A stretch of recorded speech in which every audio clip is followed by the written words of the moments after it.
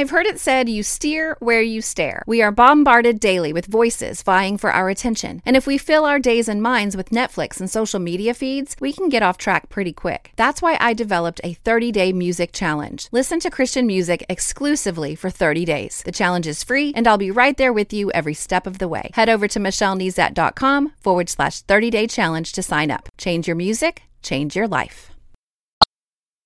You're listening to More Than a Song, episode 219.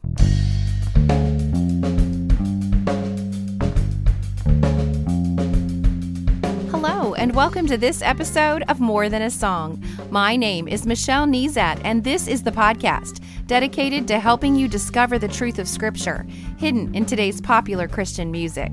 My goal is to teach you to connect portions of God's Word with the songs you're singing along with on the radio, to help you meditate on truths that will transform your way of thinking and ultimately your life.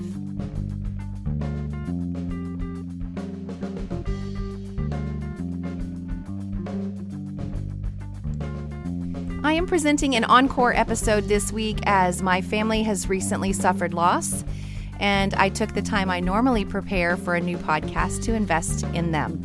I mentioned this episode last week, and I think it is a perfect partner to what we went over last week, so we will be back in the book of Acts and then slip over to Psalm 118 too.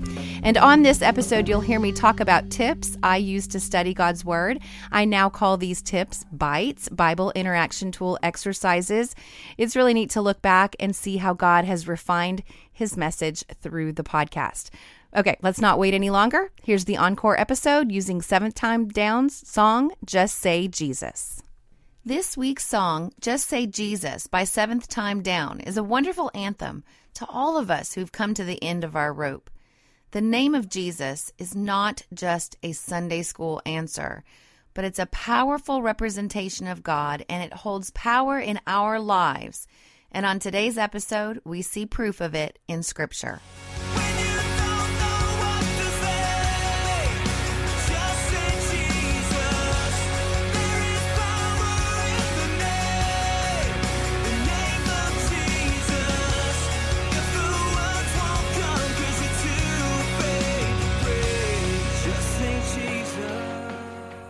While listening to the band talk about this song behind the stage at an event, and I will link to that interview in the show notes, one of the band members mentioned the story of Peter and John getting arrested for doing work in the name of Jesus.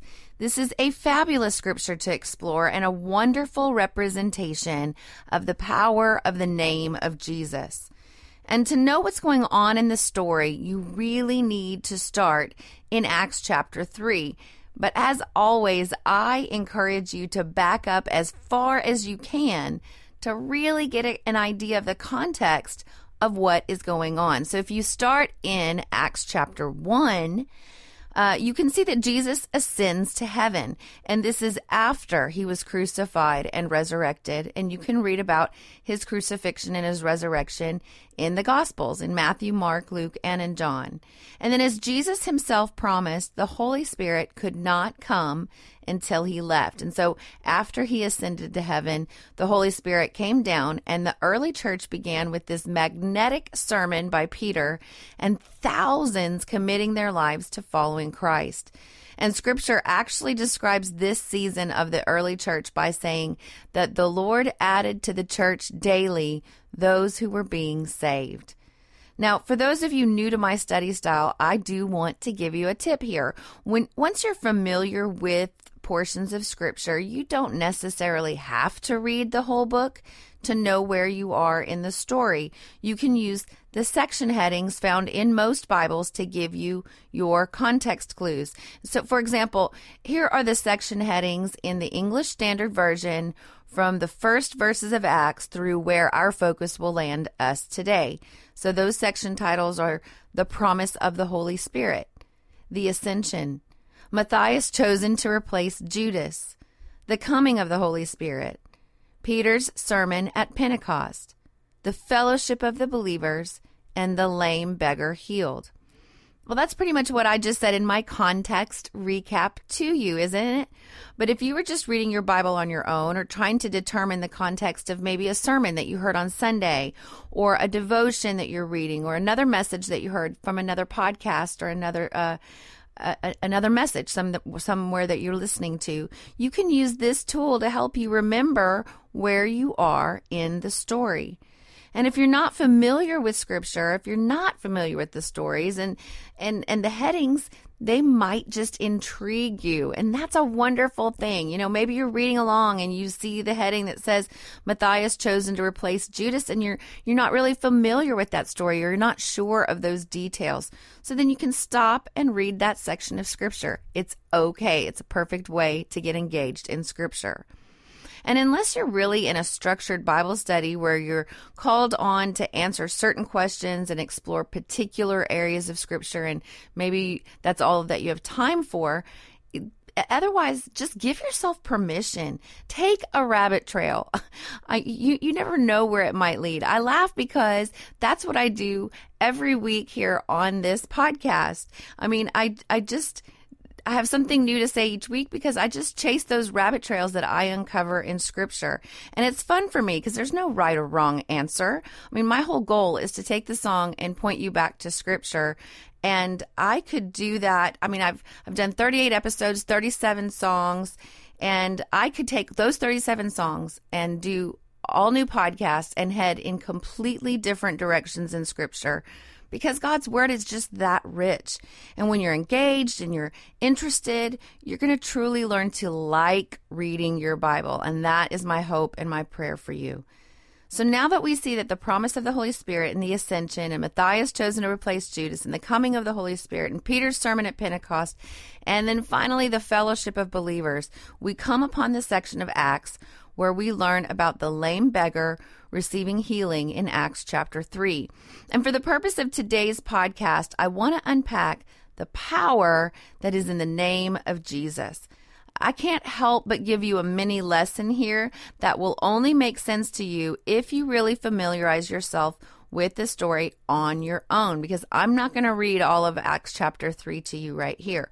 But I'm just going to go ahead and give you that lesson-laden recap, and then you can maybe go back and read Acts 3, and maybe even come back to this section of the podcast and just see the links that I'm going to teach you. But first of all, Peter and John, they're walking along, they're faithfully living life, they're heading to the temple to pray as they did every day. This is not something new. This was going to be part of their regular routine.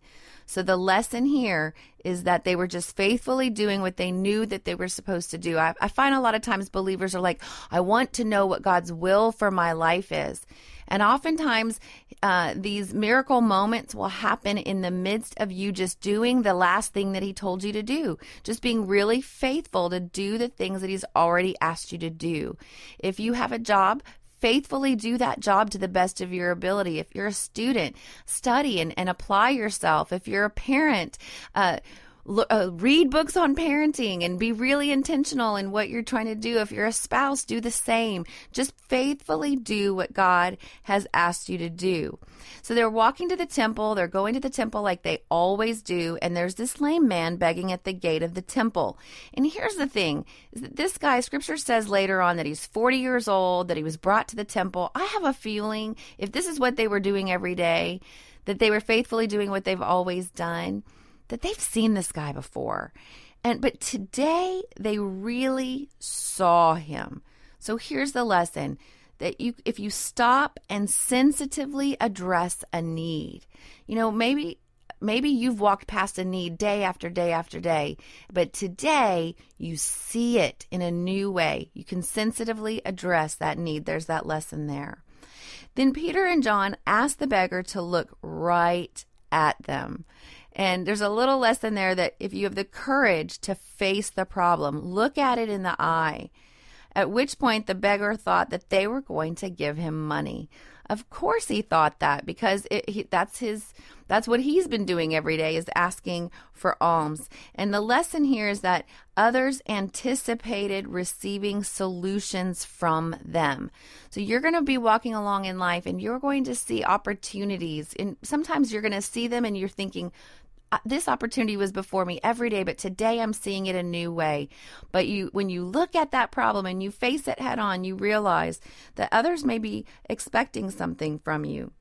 And then they admit their lack of monetary resources. And the lesson here is that they were realistic. They weren't being super spiritual and saying, God can provide and all this stuff. They said, I don't have any money. But then they called on the name of Jesus to heal the man. And this lesson is that they fearlessly used their God-given authority and then were generous with their spiritual resources. So the man is healed, and he jumps up and runs around and praises God. And what's interesting, and here's the lesson here, is a very practical problem was solved. It was done through spiritual means, but the man could not walk, and he was lame from birth. And so a very practical problem was solved. And then the people in the temple realized that it's that lame beggar that's been at the gate for forever. And the lesson here is that Peter and John gained credibility through their demonstration, not just their proclamation. Now, how much more credibility do they have if they would have just said that there's power in the name of Jesus and he can heal you versus stand up and be healed? They gained credibility through demonstration, not just their words. And of course, the people were amazed. And so Peter takes this opportunity to launch into this amazing altar call style sermon. And so the lesson here is that this demonstration gives Peter a platform and a convincing argument to then really do what he's there to do, which is proclaim Jesus. So this practical problem gets solved, and because of that, so many are exposed to the truth. The true problem, the spiritual problem, was that they needed a Savior. They needed salvation. And all of that was accomplished by solving a really practical problem and giving themselves a platform in the process. So I can't skip over that key verse in chapter 3 the key verse in chapter 3 in verse 6, Peter says these famous words. He says, "Silver and gold I do not have, but what I do have I give you. In the name of Jesus Christ of Nazareth, rise up and walk." Again, they did not have the earthly resources to solve this very practical problem, but they had unlimited spiritual resources through the name of Jesus. So what does our song say about all that?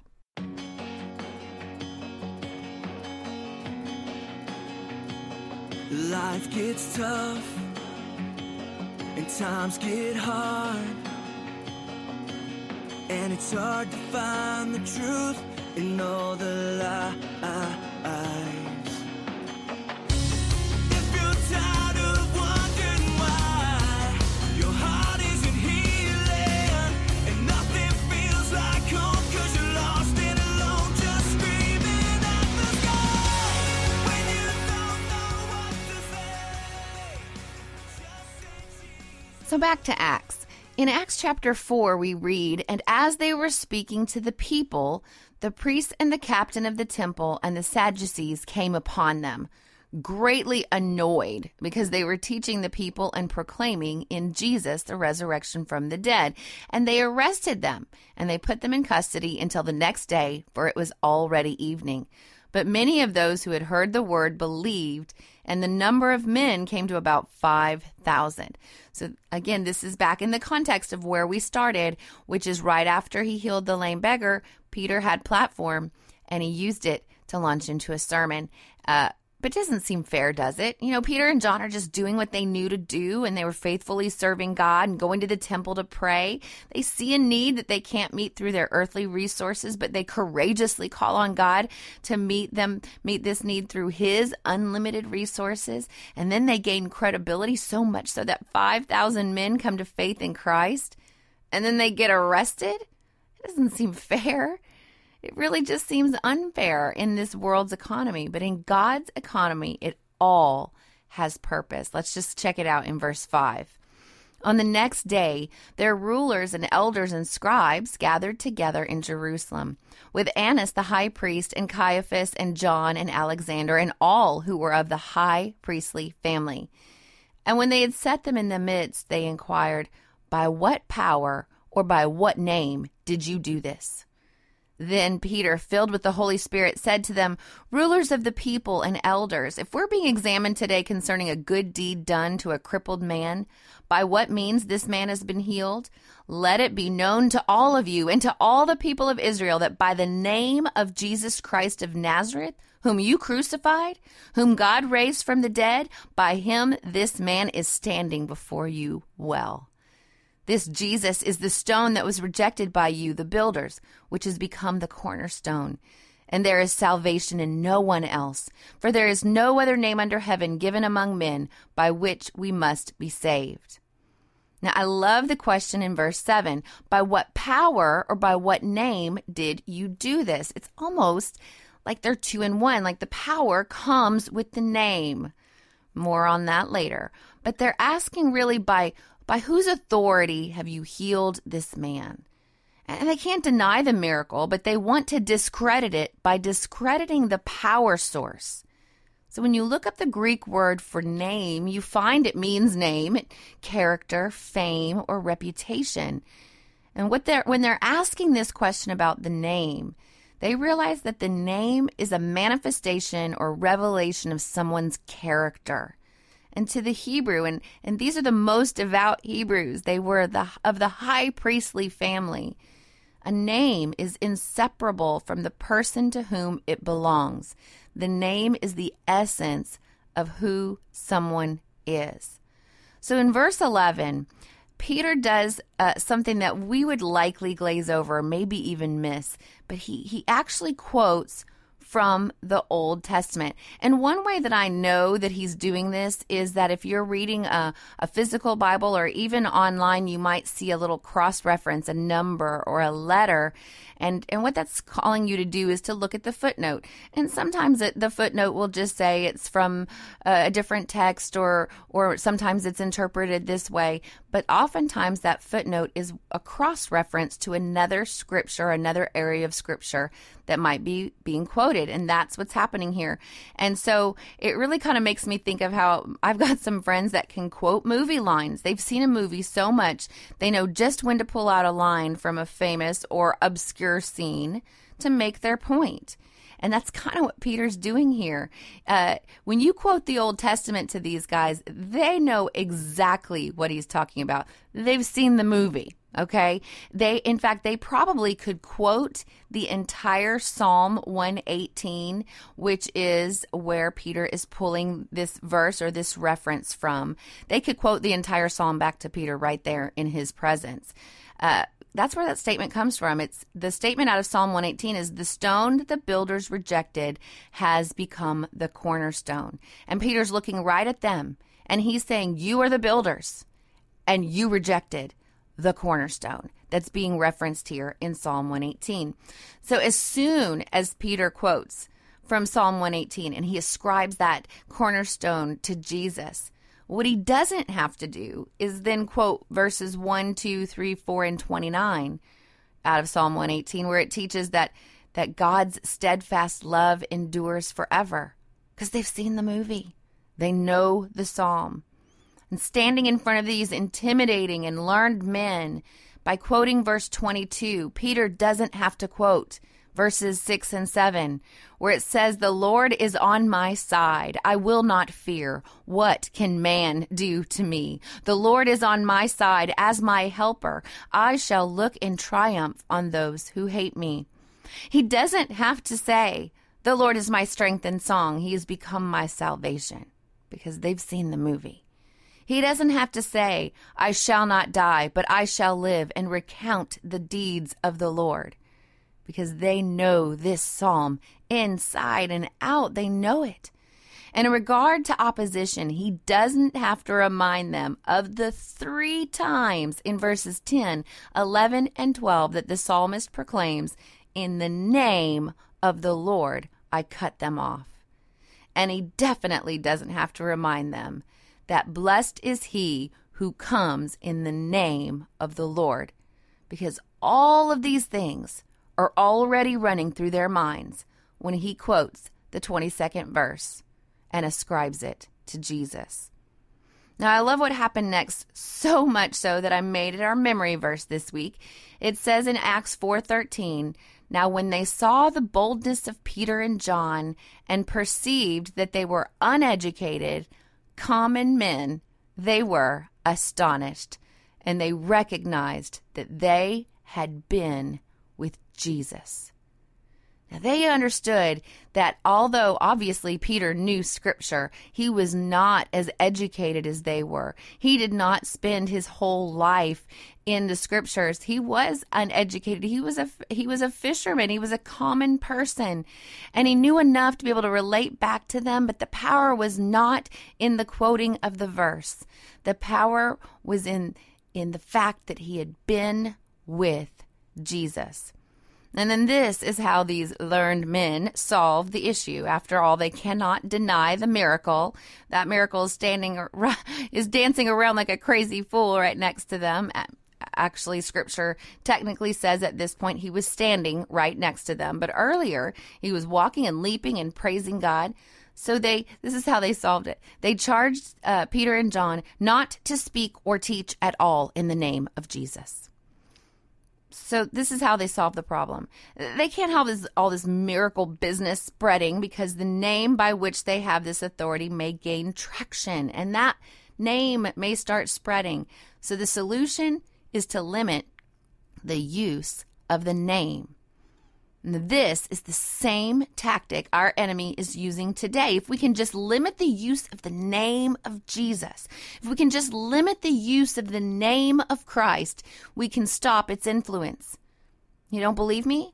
Well, just think of all the changes in the past years to take Christ out of Christmas. So extreme has it become that you can't even go into a store.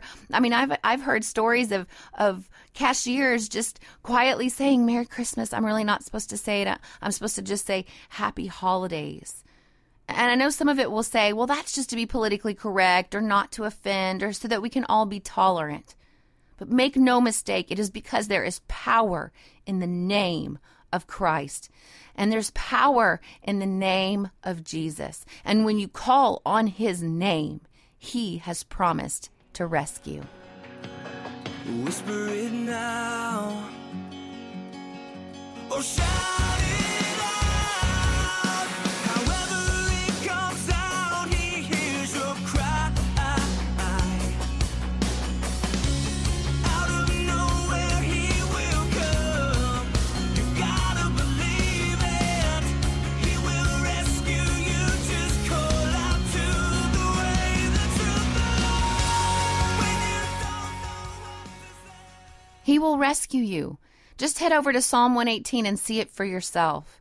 And don't forget what Peter reminds us in Acts chapter 4, right after his movie line style quote. He says, "Nor is there salvation in any other name, for there is no other name under heaven given among men by which we must be saved." Our song reminds us to call out to the way, the truth, and the life. Jesus himself referred to himself in this manner when he teaches us in John 14:6, "I am the way, the truth, and the life. No one comes to the Father except through me." So what's next? Well, if you've never called on the name of Jesus for salvation, there's no better time like the present. It's that simple. And then head over to Acts and start reading. Our main focus has been in chapters 3 and 4, so you can read those chapters for yourself. Go ahead and finish out chapter 4. I haven't given you all of the details. They're pretty interesting. And I've also referenced Psalm 118. It's a lovely complement to what you're going to be reading in Acts. Well, I hope you've enjoyed this week's Encore episode. And while you're in God's Word this week, let me know how you're doing. Hop on Twitter at Michelle Nezat or Facebook, Michelle L. Nezat, and let's talk about what you're learning. Or you can leave a comment on this week's show notes, michellenezat.com/219. Now, before I tell you what song will be featured next week, I want to thank the premier Christian music streaming service, theoverflow.com, for pointing their subscribers to this podcast. But more importantly, pointing them to God's Word through music. And when you subscribe to their trial, you will receive a 10-day series of devotions I wrote based on some of my most popular podcast episodes. So I encourage you to check them out at theoverflow.com. And I want to thank my newest subscribers to my website, like Kathy from Missouri, Sheena from from Alberta, Canada, Laura from Washington, and Kathy from Louisiana. Welcome. Now, new subscribers to my website will benefit from a one-page resource of my top 5 Bible interaction tool exercises, my bites, that I've used on the podcast. It's a great place to start. And subscribers will also benefit from an email that I send once a week. And in that email, you get a weekly memory verse resource to display on your smartphone, tablet, desktop, or you can print it out. You get an email recap of the week's episode, and you get instant access to any of the resources I create for my episodes from time to time. And all of that is just my way of saying thank you for listening. So head over to michellenezat.com to subscribe today. Don't miss an episode of my podcast. You can subscribe directly in iTunes. And while you're there, would you please leave me a written review and a star rating? This not only encourages me, but also helps me stay visible to new listeners. And as always, if you take the time to review my podcast, I will take the time to personally thank you right here on the podcast. Well, that's it for this episode of More Than a Song. Next week, I will be using Who You Say I Am by Hillsong Worship to jump into scripture. And if you liked this episode, would you mind sharing it with others? I've made it really easy. With just one click, you can share via Facebook, Twitter, or email. Just head over to michellenezat.com/219. While you're there, I'd love to hear from you. Click on comment to join the conversation. Until next time, take time to meditate on God's word and consider his ways.